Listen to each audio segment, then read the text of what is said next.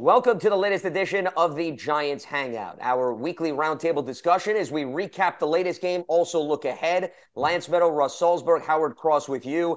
A heartbreaking loss for the Giants in Week 8 as they folded the Jets in overtime, 13-10. Plenty of takeaways from this game. So we're going to hit on three major themes: the defensive performance on the final two drives. We're going to get into the offensive philosophy overall in the wake of Tyrod Taylor's injury, and then some missed opportunities on special teams that perhaps could have at least cushioned the lead. So I want to start, Howard, on the defensive side of the ball, because overall, if you look at this game, a solid defensive performance. I mean, they kept that Jets offense in check. I don't think anybody's going to dispute that. But you know, in football, from being a former player, you can play great for 59 minutes and 30 seconds, and who knows what's going to happen in the final 30 seconds. And that's what I really want to focus on, because the Jets offense, they had 1 third down conversion going into those final two drives. They had not been able to move the chains, and they get their two longest pass plays for Garrett Wilson and Alan Lazard, Howard, on the last possession in regulation to ultimately force overtime. And the Kayvon Thibodeau penalty was huge because it stopped the clock after the reception. So what I'm talking about is the little things, the nuances of the game, unfortunately added up, and it went against the Giants' defense with the game on the line. Actually, if you want to go nuances, one of the nuances in the game that probably would have ended the game in regulation that no one's talking about is the referee spotting the ball. The referee went up after the kid got up. They kind of separated. He didn't check the line. He didn't do anything. He put the ball down and ran out of the way. He tapped it, though, Howard. He tapped the ball. And No, that's he allowed. put the ball down and he ran out of the way. That's never you don't see that in any games. If he spots the ball, if he looks and then actually spots the ball, then that's it. The player usually has to hand the ball to the ref. He just and moved. That gave them a chance to win the game. That's one. The other thing that gave them a chance to win the game after the tackle, they just popped up out of the air, like they were trying to spot the ball themselves, the defense. Take your time getting up. That stops the game too. The things you're talking about after the Giants go down and don't kick or miss the field goal, which almost got blocked, it is like they had to make a play eventually. You just run around, somebody will get open. Just run. Just don't even try to run a play. Just start scrambling to one side or the other. Run as far as you can. Don't take a sack, but somebody's going to get open. They just ran scramble rules for the rest of the game. It became backyard football after that. That's hard to like cover or get to. If you don't get to him instantly, and he just runs around in circles and buys time, somebody's going to get open. You can't cover for more than 3 or 4 seconds. That's not And a breakdown. yeah. That's just a game. Well, and Zach Wilson's legs did make a difference, to your point, on that drive. And Russ, I would just add to the fact that all relevant points that Howard was talking about, but, regardless of how challenging the quarterback presents, I'm looking at the whole piece of the pie here where the Giants defense had been on point for the entire game. And Wink Martindale's scheme was really flustering them. And all of a sudden, in the final 30 seconds, Zach Wilson makes his two best throws of the game, which were nowhere to be found earlier in the contest. Yeah, Yeah. I mean, I would agree with that. You have to, let's remember one thing. You could talk about this game being a defensive game. It was certainly one of the ugliest games I've ever seen or been to. But that said, remember the Giants defense. I mean, it was just left up to them. I mean, they knew their offense was not going to do anything. They knew it. It was Saquon was going to run the ball. The defense had to keep the Jets stymied, and they did. Now, the last two plays, yeah, I mean, to me, it was a head scratcher. We've seen crazy plays before, but back-to-back 29-yard completions, from Zach Wilson. I mean, he threw for 240 yards in the game. 50 of those came on a flip pass to Breece Hall, and then you had another 58 right there. So the Giants defense did it to the end. And I guess part of the discussion, I know a lot of the driving home, I'm hearing the debating in the car, on the radio. I'm hearing it. I'm reading about it. Should they have gone on 4th and 1? Should they have gone for the first down, or should they have gone for the field goal? Well, to me, I could say it's a coin flip. I could go either way. But the reason you went for the field goal is for the very reason what ended up happening in regulation. If he makes the field goal, it's a moot point. 2 back-to-back bombs is not going to do it. It would have just put them in field goal position. Mm-hmm. So, to me, that point is, it's 6 of one, half a dozen of the other. The defense was having a spectacular game, and call it lapsed, whatever. They got beat on those 2 plays, and, everybody's miserable this morning. Well, if it were me and I were calling the game, I would have never tried to kick the field goal, and I would have just said, like, I'm going to run the ball into the middle or try to run it around the edge to eat up some time on the clock, knowing that we're not going to score, right, and take a few more seconds off the clock, and then tell the defense, we're going to run the ball here, and you're going to go in and stop them, and that's how I would have left it. Kicking it for the field goal, and because we got one of the best kickers in the league, even though he's been struggling. The problem with kicking the field goal is that I look back to the Dallas game and them jumping over the protection and blocking it for a return, and I was like, man, that is just, I don't understand what's going on. And with all new linemen, guys coming in from practice squads and off other teams, and you're trying to get them in there for a big moment like that, they're doing the best they can. I wouldn't have trusted them in that situation because it didn't make sense to me to try to trust them on something so big. Well, you know what, Howard, you make a great point there. Just the flip side of that, and I was going over my notes. I was sitting up in the press box yesterday, and I'm logging the game as it's going on, and I stopped after a while, but there were 5. And listen, Saquon was marvelous yesterday, but there were 5 carries by Saquon. 1 was for no gain, and 4 were for negative yards. Now, I'm not saying that was going to happen, but that also can go into thinking what happened. But the theory, Russ, is not positive play time. Okay. Yeah, I'll buy that. The clock's going to stop anyway, right? But it's not going to. You kick the ball, it's over. Like over. If you just kind of make a pitch for him to run to the sideline like he's going to run out of bounds and he slides down, that could take 3 seconds off the clock. 3 or 4 seconds off the clock makes a big difference. And the kick moves the ball further down the field. If you don't get it, it's 6-7 yards the kick. So my philosophy would have been, all right, I'd have just turned to my defense and told them, okay, look, you've been stopping them all day. Let's go get him. You're going to win the game for us. And that's what I would have leaned on. And if it didn't work, it didn't work. But that's what I would have leaned on. Well, but then at the same point, okay, so they missed the field goal. The logic is still the same. Okay, defense, you got to stop them. Instead, it was 2 29-yard completions. I think that everybody thought the game was going to be over because they thought Gano was going to win. And then they go out there, they got to change their mind really quickly and get ready to go. That I agree with. I think when they came out, their head was spinning like, what did just happen? Did this really just happen? That I believe. They're like, what? If they could have taken off the helmets, they all would have been scratching their heads as we were in the press box. You're right about that. Yeah, because you're sitting there. Yeah. Okay, guys, let's go. Like, don't put hope. Like, this is your game. You're going to win this game. You've done everything. You're going to have to do it one more time. I'd have been talking to them the entire time. They thought they were going to make it. Everyone on the sideline probably thought they were going to make it. And when they didn't make it, they have to readjust really quickly and try to get themselves ready to go. It's a hard thing to do, but you got to be able to do it. Well, and that's why after the game, Kayvon Thibodeau, the term he utilized was you got to be able to finish. And I know it sounds cliche, but I mean, that's essentially what didn't happen. They played well, once again, for 59 minutes and 30 seconds, that defense. But unfortunately, the final 30 seconds, and I'm estimating here, you opened the door to allow the Jets to get in. Because to Russ's point, 24 seconds. Once again, you want to be technical, that's fine. And every little second adds up, that's fine. Yeah. I was just, once again, bottling it up into an estimation. But to bring Russ's point back into the equation, Brian Dable's philosophy was, even if Graham Gano misses the field goal, I'm going to hang my hat on the defense making a stop because they've been so reliable up to that point. And it's hard to question that because of how good they played.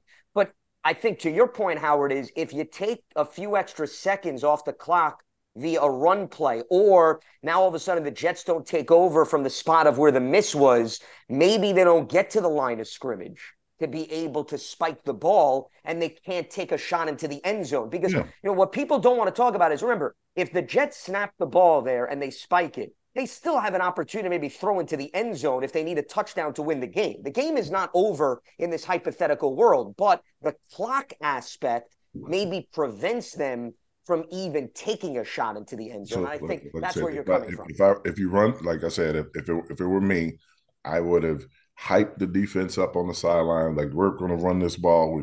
We know we're not going to get in. We're going to try to get some time off the clock. You're going to have less than 24 seconds to stop them. Go out there and stop them. I would have been livid on the sidelines in that aspect. To kick it and give them any extra yards going forward to give, like, you're watching the kick, you're like, all right, we're gonna have to try to get them now. If we miss the kick, you can't say they're on the sideline because your kicker's standing there. Sure. Well, you want to exude you can't put confidence. that I into the understand, yeah. universe. You can't put that into the universe of the kicker. Like, hey, Yeah. if Gano misses this, we're gonna go back out there and take because Gano is standing there waiting to go in. You know what this game actually reminded me of? I don't know if you guys noticed earlier this season in college, Miami played Georgia Tech, and Mario Cristobal and his staff did not take a knee, if you Yeah. remember. And the Miami running back, okay, right, fumbles the ball. Georgia Tech takes over.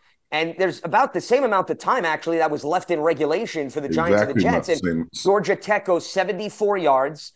The guy gets behind the defense, scores the touchdown, and the rest is history. Now, at the time, I made the argument, and I know Howard's going to be against this, so I'm just prefacing my comments, that as bad as those dynamics were in play in terms of the offensive philosophy, that your defense has to just prevent the opposition from going 74 yards in 2 plays to score a go-ahead touchdown. So while I understand special teams had an opportunity to maybe at least close the door for the majority of the way, I still put some of the onus, Russ, on the defense, as good as that unit played throughout the course of the game.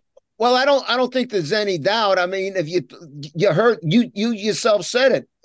What Kayvon said, you got to be able to finish. Listen, they played great for 59 minutes and 30 seconds, 36 seconds, whatever the heck it was. Yeah, there were 2 29-yard completions. No one's going to dispute that. Certainly not the defense. But listen, guys, I think we'd also be remiss if we don't bring up we had a third string quarterback in there. Now, you, myself, you guys saw Tommy DeVito play in preseason. He was able to throw the ball in preseason. I guess I'll defer to you on this one, Howard, because you played the game. You're a third string quarterback. You're a backup. You're a practice quarterback for a reason. But was it just not a case? Is preseason just different because they didn't want him throwing the ball at all? I mean, at all. They like Dave said at halftime, he told the guys, we're going through number 26. Now, was it the weather? Was it a combination of everything, or just everybody being spooked? Everybody. They gave him a couple shots to throw the ball early. They gave him what you would call warm-up throws, like little flat throws. One he threw over the guy's head out of bounds. One he threw in the dirt. And at that moment, the coach had to make a decision. Are we going to trust him and throw it forward? Even at the end of the game, when they tried to throw the screen, he threw the ball into the defensive player's hands, and the guy just dropped it. Right. So I don't know if you can just take that as evidence. His coach had his finger on the pulse of what was going on. He had his finger on the pulse of what's going on. Like you got Tyrod who's scrambling and he's risk adverse. He's not going to throw the interception. That's why he got hit on the sideline. And you got another kid coming in. Are you going to ask him to play the same role as Tyrod, or are you going to say just chunk it down the field, try it?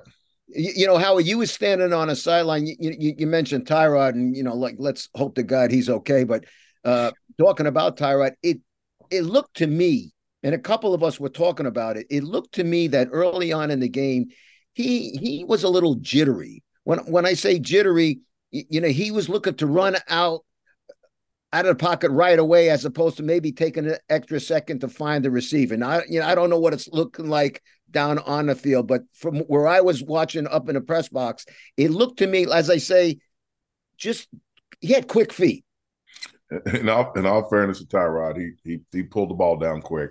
He had some time on some plays. I know he got sacked a couple times, but he had a lot of time on some plays to actually go through progression and look. And he was watching the rush more than he was watching downfield. And if he saw any color coming free, He was like, I gotta make sure that it was more. It looked like he was going out. I need to make sure I can escape more so than I need to see who's open. And the escape thing started to bother him a little bit earlier. I think the Waller going out of the game early got into his head also because that's the safety net to throw the ball underneath a lot. And we only had one other tight end active, and Bellinger, and he was trying to chip to get off. Uh, so I don't understand the philosophy of how he plays quarterback, but I know that there were opportunities for him to like step back. Let's take a look. He might hit the check down. He might have been able to hit somebody coming underneath, but he was out after he hit his third step.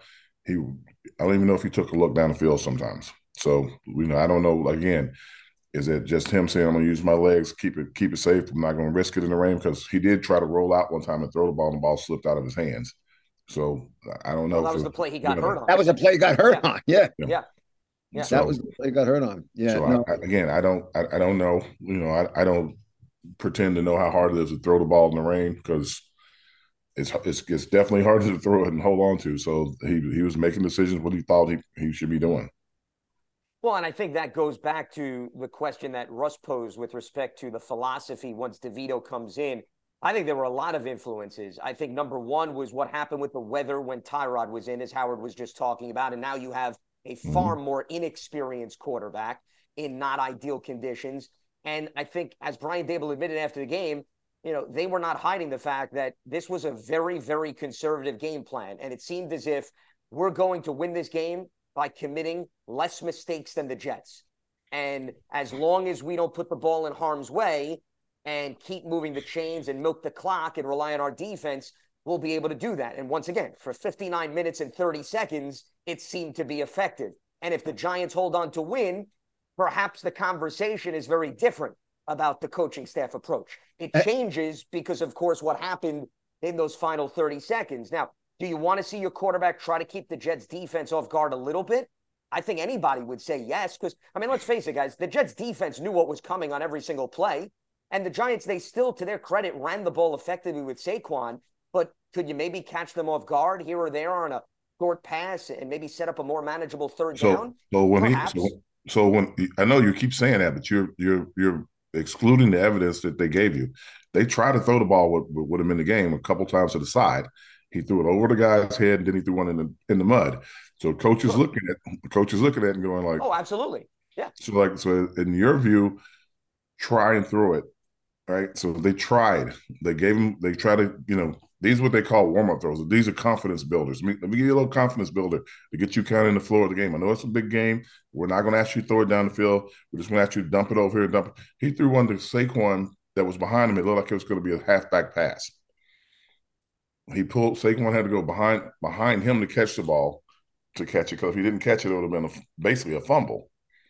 And now that's when you're seeing that doesn't give you any kind of indication you want to throw the ball forward down the field. Well, that also brings us, to the question, and a lot of people are wondering, if you're not going to have faith in the guy throwing the ball, then why is he in the position he's in the first place? Whether he's a practice squad player or not. No offense on that one, but most third string quarterbacks never see the field, ever. And you have him in as a developmental player. You think you're going to develop him into potentially he could be a useful backup someday. Probably he's a local kid. Also, they never intended when Danny got hurt. They probably been on the phones calling people trying to figure out, okay, can we get somebody in here in the meantime to help back up Tyrod? And they're like, we can go with DeVito right now because I don't think Tyrod's gonna get hurt. And the offensive line did start playing better. Right? Better. They played better against worse defenses or defenses that weren't playing as well. So that kind of gave them a little confidence. I'm sure they were on the phone, though, looking for somebody to come in. All of a sudden, one more week, if we can get through this week, we'll see where Danny is. We'll see where Tyrod is. We'll see, he's a placeholder. All of a sudden, he has to play. Well, you know what? For both guys, for both of you guys, in light of the situation that they're in right now, I don't know what's going to happen. I'm not a doctor. I would bet, and listen, unless he gets medical clearance, he's not going to play. But I would bet as we speak, Daniel Jones is campaigning right now to play in the upcoming game against the Raiders. Now, again, if he doesn't get he's been campaigning the whole right, time. you're right. No, And but now there's a greater sense of urgency because Tyrod's not going to be in there. There's no greater sense of urgency. It's still his neck. Yeah, right. I mean, they still need to look out for the well-being of Daniel Jones. Oh, 100%. If like as I say, if he doesn't get medical clearance, but it's listen. Look, had they won the game, you, me, all of us, and everybody out there would be saying tough, gritty, gutty performance by the Giants. With the backup quarterback, they took care of business. But they didn't take care of business, and that's why the discussion is what it is. They did all they could do. I thought that I said they're when they got it down to like the last few seconds, I'm like, if they don't try to run this ball in and run some more time off the clock, the Jets will get the ball and anything could happen. That's what I said on the sideline. Somebody's like, oh, they're going to hold them. I'm like, no. You want to run the ball, run as much time off as possible to make every throw they have to throw have to be even bigger and more important. And I'd be like, take your time getting up. I don't went through the entire process. The way that they got up off the guys in between the plays, you make a big catch, great. Make sure he's got to scramble to get away from you after you tackle him. Wrestle with him for the ball on the ground. Eat up a couple more seconds. There are all these little things you do to try to eat up time. And they're going to look back at that and go like, 1 second is what basically lost in 1 second of the game because we got to overtime. But if they had just kept doing one more, two more things because they're in overtime, I'm like, if they go to overtime, the Giants have no chance. Somebody goes, how can you say that? I'm like, this poor kid, like, he's not going to be throwing the ball down the field. They're going to bring every guy up to hit Saquon as many times as possible. They're already picking out Robinson. They're like, 17's over here. Watch 17 when he comes in motion. Just watch him. They were screaming out the two guys that had the most success because nobody else could, they couldn't get the ball down the field. You're handicapped at that point. Yeah. I was going to say momentum completely shifted in favor of the Jets at that point. And also you got to look at it from the standpoint of Howard, as we're talking about the offense. Well, how did the Giants manufacture up to that point? Okay, at the end of regulation, they're 10 points. The field goal came on a Zach Wilson strip sack where they had the ball essentially right in the red zone, okay, and they weren't able to punch it in. And then the lone touchdown came on the first drive of the second half, but it was aided by two Jets unnecessary roughness penalties that if the Jets avoid those penalties in this hypothetical world that we're talking about, maybe the Giants have to settle for a field goal attempt as opposed to Tommy DeVito having an opportunity to run it in. So I'm with you. Based on what it took for the Giants to put points on the board in this game, for you to all of a sudden expect you go to overtime, and now they're going to march down the field, 8 plays, 90-some-odd yards, and Tommy DeVito's going to throw the ball 5 to 6 times, is living in fairy tale land. So I would agree with you. It completely changed the dynamics of the game. As bad and as rough as the Jets' offense had been, you knew at least they had both facets, the run and the pass, to work with, whereas the Giants were only going to work with one dimension of their offense. Well, the evidence was early in the game, the 50-yard little short dump-off pass that a few missed tackles and it's a touchdown. So the evidence is there like, oh, no, we can't have any mistakes, right? So you're set, you're 7-3, and now we got to really, really lock in. We got to try to do everything we can to get to these guys, make sure no one can catch the ball. We got to rally to the ball. But the evidence is already there that anything could happen because that shouldn't have been a touchdown, but it was a touchdown. They one missed tackle, all of a sudden the guy's gone for a touchdown. So at the end of the game, if they, like I said, run as much time off the clock as you possibly can, give them no time. Like that 24 seconds could have been 20 seconds. That 24 seconds could have been 19 seconds if they would have, it could have been a touchdown because, in theory, Saquon went down. He didn't run as far as he could run. Right.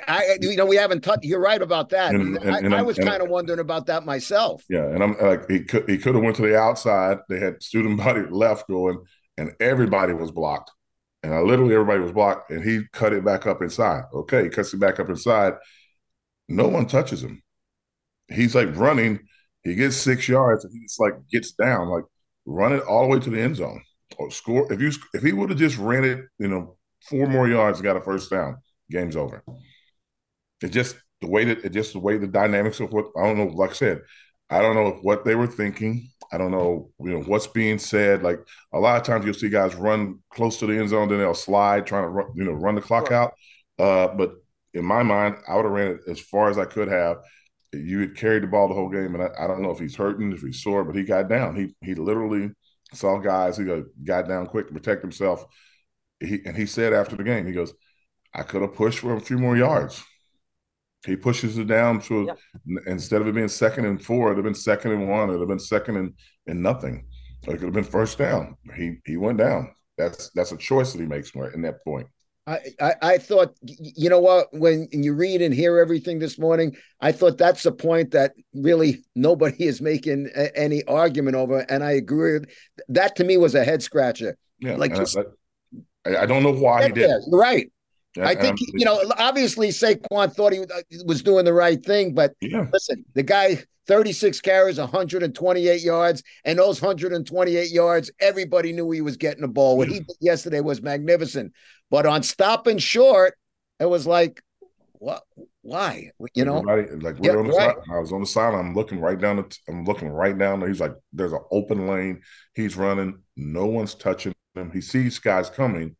Now, my theory was, somebody said, why do you think he did that? I said, well, last week when he got, in the crowd, he fumbled. Maybe he didn't want that to happen, so he was trying to get down so a bunch of guys wouldn't grab him and go for the ball. That's the only thing I could think of. Because if he would have kept running, he would have probably, the first guy would have tried to grab him, the second guy would have been on him, and then he would have got the first down, but would he have gone down or would they have gotten the ball out? So maybe he was going down to protect the ball or whatever, but he literally could have ran for a first down or longer. Well, you're talking about when Daron Payne ripped the ball out of his hands the previous week against Washington. I'm sure, Saquon didn't address this aspect, but I'm sure also part of it he's thinking is they've got no timeouts. I go down, we'll still have the clock moving and so forth. That may have gone through his head. But what we're basically focusing on, and this is where I started our conversation, as good as Saquon played with respect to putting everything on his shoulders, as Russ mentioned, as good as the defense played, we're still talking about timing is everything in football. And when the game is on the line, whether it's an inch or an additional yard here, it's a stop on the opposite side of the ball. Those things, they add up, Howard, in the long run. That's what we're getting at. I know, long run. But again, decisions are made. Like, guys are making personal decisions. I don't know. Like I said, if that's a personal decision that ends the game. It just is. I don't know what went through his mind. He addressed it after the game. He goes, I could have gone a few more yards before I gone down. Yep. He was addressing it and saying that, and I'm like, so he knows that he could have gone further, but I have no idea why he didn't go. I want to bring back go ahead, Russ, if you want to. No. I was going to say, guys, I'm sitting there yesterday and I'm saying to myself, this is a Murphy's Law season for the New York Football Giants. What can go wrong will go wrong. Trying to make some light of it, but listen, your quarterback goes down, your backup quarterback goes down. Waller, who's been brought in, I hope I'm wrong. If we see Waller before December, I'll be surprised. This is an injury that he's had in the past. Sure. Yeah, he missed time even last season with respect to the Raiders. Really, sure. I'm watching this and I'm saying what can go wrong will go wrong. An offensive line that's held together by crazy glue. It is what it is. What can go wrong has gone wrong for the Giants this season. Well, if you want to put this game in perspective, guys, the best way to explain it is the Giants played more quarterbacks. The Jets played more centers because they were down to their third string center in the first half than the two teams combined for third down conversions. They were 0 for 18 in the first half combined. So we had more centers for the Jets and more Giants quarterbacks out there than actually moving the chains on third down in the first 30 minutes of play. The Giants, the Jets were 2 for 15 for the game on third down conversions. The Giants were 2 for 19. Really? Well, when I say ugly, I'm talking ugly, bad ugly. 100%. And that goes back to, I want to just add to, you brought up the topic of Tommy DeVito and why a quarterback is utilized if maybe there's not full confidence.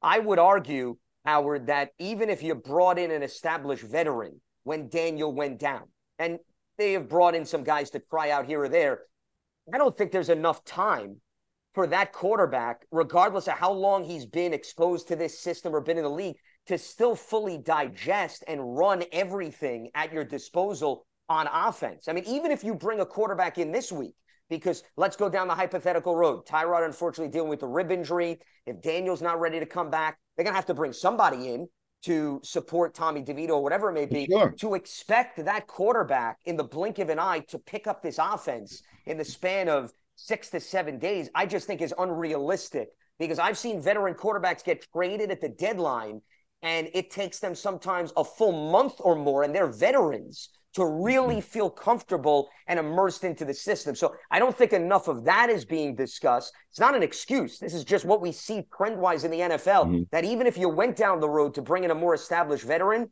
still no guarantee your whole playbook is at your disposal with that new guy under center. Yeah, but you don't need your whole playbook. The theory is that you bring a guy in, a guy that's a veteran that you can have confidence in. You give him 4 or 5 plays that he can actually work with. Right. And on the sideline, you're coaching him up again as he comes to the sideline. Guys, football is a great game and it looks so dynamic. And you think that everybody's doing something so different and everything. You're basically running the same plays over and over from different formations or emotions and stuff.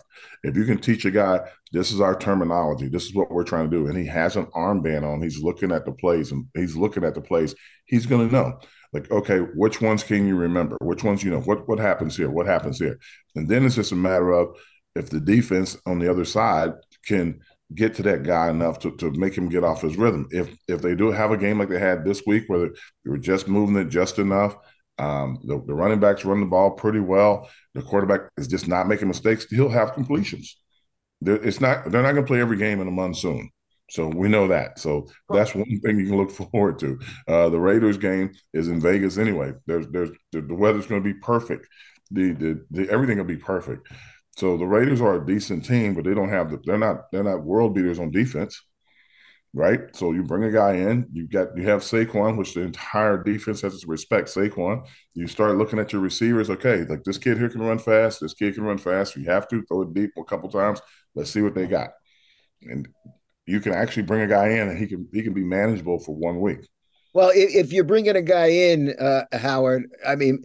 And I'm not advocating to go against DeVito. I'm just saying you could bring a guy in for the first week and he could make a difference. But that's my question. To me, if let's assume Daniel's not playing this week, okay? Let's assume he doesn't get clearance and he's not playing, and they bring somebody in. To me, whether they bring somebody, well, not whether they will bring somebody in. To me, DeVito will still start the game. I would think. Not necessarily. Okay. Yeah, think back to the Rams and Baker Mayfield. He brought him in like on a Wednesday, and he started the game for the Rams that week and won. Right. So it when I'm telling you, if there's a veteran out there that they know that's out there available, the problem is he's probably on somebody's roster and they're going to have to trade or do something to get him. Well, there could be a few free agents out there. There are right now some veterans, even some guys that were exposed to Brian Dable. I don't know if necessarily they have to go the route of trading, but keep in mind with the Baker situation. Name 2. You know a lot of guys. Name 2. Well, Matt Barkley's out there. Matt Barkley, okay. And Matt Barkley was exposed to this offense. So, I mean, there I think is a reasonable name who you don't have to go out and give up resources. But what I wanted to add was that Baker Mayfield situation. Keep in mind, the Rams were decimated by injuries. There really wasn't much flexibility and choice at that point for Sean McVay. And that game that you were hitting on was a Thursday night game against the Raiders, coincidentally. And now we're talking about the Giants playing the Raiders. I would just argue the dynamics were a little bit different, because I think what Russ is bringing up and what I'm indicating is you could prepare a veteran, Howard. I'm not disagreeing with you, but I think it's fair to say Tommy DeVito knows more about this offense than anybody else you're going to bring off the street. Yeah, regardless of your level of confidence, Howard, and Tommy DeVito, because he's been here the entire offseason. He's been exposed to what they've been running more so than any other guy on the street. I appreciate it. If the guy is a developmental player, you want him to be a developmental player, you hope that he can play, and I'm not against Tommy DeVito at all. If there's a veteran out there that they have a little more confidence in and that knows anything about the offense, they think like, okay, we need a Band-Aid. The guy will come in off the street, they'll teach him some basic plays, and he'll be ready to play. DeVito might go out and be a world leader in play and could play and do very well. Or DeVito could be out there and be like he was in the game, and they can't even get him started on confidence throws. So your guys are asking him to be somebody that he isn't right now. And I know the circumstances were big for him because he's in his home state, in his Right. home stadium, playing against his two hometown teams. Playing with his two hometown teams. Everybody's there. All of his buddies are in the stands. It's a big deal for him. But it's a monsoon and everything's going crazy. We'll be away in Vegas. Everybody will be ready to go. If you bring a guy in, and this is how I'm looking at it, if you bring a guy in, somebody that you have confidence in, like they'll be looking at, today's Monday. They're looking at people now. Somebody's in the building probably as we speak, and they're talking to them. Yep. They're like, they hope Tyrod gets better. I hope Tyrod gets better really quickly. I hope Danny gets better real quickly. But they have somebody in the building right now. Now, the question is, who's going to want to come here and play behind that line? Not many people. Well, but if you're out on the street, okay, do I come That's in for your 2 only weeks? opportunity. Yeah, It if I changes come in, things. I'm going to come in and get beat up for a couple of weeks. And come in and get beat up for a couple of weeks for a paycheck. Yeah, so that's what you're looking at. Paychecks will do that. Paychecks, as you know, Howard, will do that for people. Man, the almighty green, it does change things. What I also didn't think helped the Giants' cause, and I'm sure this influenced Brian Dable's philosophy, which I think you were alluding to, Howard, is think about it. Tyrod Taylor's getting first-team reps this week at practice. Daniel Jones, remember, Brian Dable admitted that he's been running the scout team, and normally the backup does that. That could have been a potential role for Tommy DeVito. So DeVito, we're talking about mental reps for the most part. This is not an excuse. It's just how much work did he get with personnel this week is my point. I got you. The way practices run, the first team guy runs the first team reps. Then the second team guy goes in and gets some, shadow reps of those. He'll run a few plays. He doesn't run as many plays as a starter, but he runs plays. But minuscule. We're talking a minute amount. Yeah, but he's running plays. He's doing all the open throwing drills and stuff. He's doing all that. The scout team stuff, where Danny was doing, the scout team stuff isn't throws and stuff that you would think that they are. The scout team stuff is, we hold up a sheet. Here's the play. This is where everybody's standing. They circle the guy you're going to throw the ball to. That's scout team. Like, you drop back, fifth step, they're not going to throw it to that guy. Turn around, throw it to this guy. Turn around, throw it to this guy. That's what scout team is. Those aren't reps. Those are just you throwing the ball. Well, you're preparing the defense. That's what you're doing as the scout team quarterback. But when you're saying he would have had more reps throwing the ball, mental reps, if he's playing scout team, those aren't mental reps. Well, I'm saying he would have been in the flow of practice a little bit more. That's my point. The flow of practice is, and just so you'll understand this, the flow of practice is the starter is playing and doing this. You're standing behind the starter, right behind him, watching the play and who he throws it to. He comes back, and when he comes back and the coach is talking to him, he's talking to both of you. This is who you're supposed to go to. Did you not see the guy coming off the right side? The guy comes off the right side, and you're both acknowledging that. And then as the quarterback, they call the play and he walks up, the coach is telling him who to look for and what's going to happen. That's the role of the backup quarterback. He's getting, okay, now you're going to go in and you're going to run the first 3 plays of that series we just ran. Then you're going to have the same thing. Let's see how you react to it. They're giving you the same plays. They're teaching you. You don't get to run. If the starter's running 10 plays and you're running 3 plays or 4 plays, you're running probably the same 4 plays so you can see it. Or you're running 4 plays that were messed up that you don't get a chance to redo. And then you get to run the play doing it correctly, and the starter's watching you do it. That's how they run offensive plays for quarterbacks. If you go in and the guy gets, if there were 20 plays running in practice, that guy gets maybe 7 or 8. But he's in to get the plays because they don't do what they used to do when I played. When I played, if it wasn't done right, all right, start the drill over. They're under time restraint now, and they can't. So they have to have it organized where the starter's going to get as many reps so we can get him in. They have a thing counting how many steps he's doing and everything, and they get the backup in to run the plays. So they're trying to make sure they get through the entire game plan, and they both get a look at the game plan. They know exactly what they're expecting them to do. So it's not like he's not getting mental reps. It's not like he's not getting throws. He's basically running the plays behind the court. Some quarterbacks even drop back and do the same thing, and they turn with the quarterback and mirror his image, doing the same thing, so he knows what to do. And the coach comes right back to the middle. Hey, we're gonna run this play now. And if he's on the sideline and they're doing the calls through the helmet, he'll have the helmet on to listen to the call so he can do it. That's the only way you can get reps. You can't run simultaneous practices. It's not college. You don't have 100 players.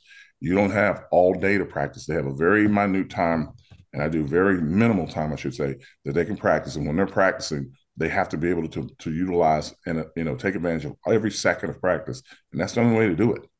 So putting him in the run scout team, he would not learn or not get anything. So the guy that comes in, if it's DeVito or if it's another guy they bring in off the street, the guy off the street will be able to play by the end of the week. Real quick, before we wrap up, I just want to get to special teams. I know we hit on it a little bit earlier. Well, no, just the fact that Bram Gano has been put under the microscope, given the fact that he missed 2 field goals for the first time, guys, since week 17 of 2016, where he was with the Panthers. So, I mean, just to put things in perspective, we're talking about a guy that, I mean, has essentially been automatic since he joined the Giants. So it was a very rare occurrence. But what I think you were hitting on, Howard, earlier is Will McDonald made a really strong play that's not getting enough notice. I'm talking about the Jets rookie defensive lineman, where he pulled a similar maneuver to what Dallas did, more towards the left side, where he jumped and he nearly got a piece of the football. I don't know whether or not. Did he touch the center? Did he touch anybody? You think he cleared him? I did not see him touch anybody. Just like in Dallas, the Dallas situation, there was no contact. And as long as there's no contact, if you can time your jump correctly, that's a legal move. Yeah, so that's crazy to me. I think Gillen, he had a subpar day as well, and I don't want to beat on him or anything, but dude, you can see how their punter made such a big difference in the game. Oh boy, I mean, he had 3 inside the 5. Yeah, like, there might have been 3 inside the 3 for crying out. So sure. that was and I don't know what's going on with the special teams, and I really don't. I don't know how they're coaching it or whatever. When Gillen is punting the ball, there are guys running free at him constantly. They're doing the rugby style thing and everything else, and maybe that's why they're free. But there are going to be teams that are looking at it and said, okay, we'll just put a faster guy out there. If we put a faster guy out there, we're going to block his punt every time. And that's going to be one thing they're going to have to look at. The field goal thing, the reason why I didn't trust the field goal is because they got a field goal blocked in the first game of the season with all the starters in, and now they got mismatch guys in. They're trying to figure it out. It's not a complicated thing that they do, but you have to be really locked into each other and trust each other to get it done. And a guy jumping over you means that you don't have enough sense to put your hand up to hit him. If one guy reaches up and touches him, that's an illegal play. So again, I understand why you go for the points. And the first kick he missed, I think they kind of dribbled the ball a little bit, or it was a low snap. He stuttered, then he kicked. It's not an excuse, but they are so locked in the timing. If it doesn't happen right, then it goes crazy. And he comes and he literally he goes over to his snapper and he has a few words with him, like, dude, you got to get the ball back there on time. It can't be a low snap. And I've never seen a kicker yell at a snapper before, but he had a few choice words for him on the sideline. So, those are things that are happening. And he, like I said, he's hurt and he's got a little bit of a knee issue and everything. Without that being said, the snaps have to be perfect. The guy jumping over, you got the offensive line that's not together. That's scaring me. The punt team, there's so many guys running at the punter that it looks like he's going to get blocked every time. I'm like, that's scaring me. It's like somebody's going to start, like, the special teams got to be, they got to find a way to play as that's the entire team. It's all the backups and everything. You got to find a way to make good plays. That's your one chance to play. You got to find a way to make good plays. Sure. And when you try to stay in games and you're playing a lot of close affairs, the field positioning adds up. And I think we've seen that over the last few weeks. So we'll leave the conversation at that. This is the latest edition of the Giants Hangout. A tough loss for Big Blue as they fall to the Jets in overtime, 13-10, now 2-6 on the season. looking ahead to the Raiders on the road next Sunday. Lance Meadow, Russ Salzberg, Howard Cross with you. You can watch and listen to the latest edition of the Giants Hangout on Giants.com, the mobile app, and your favorite podcast platform.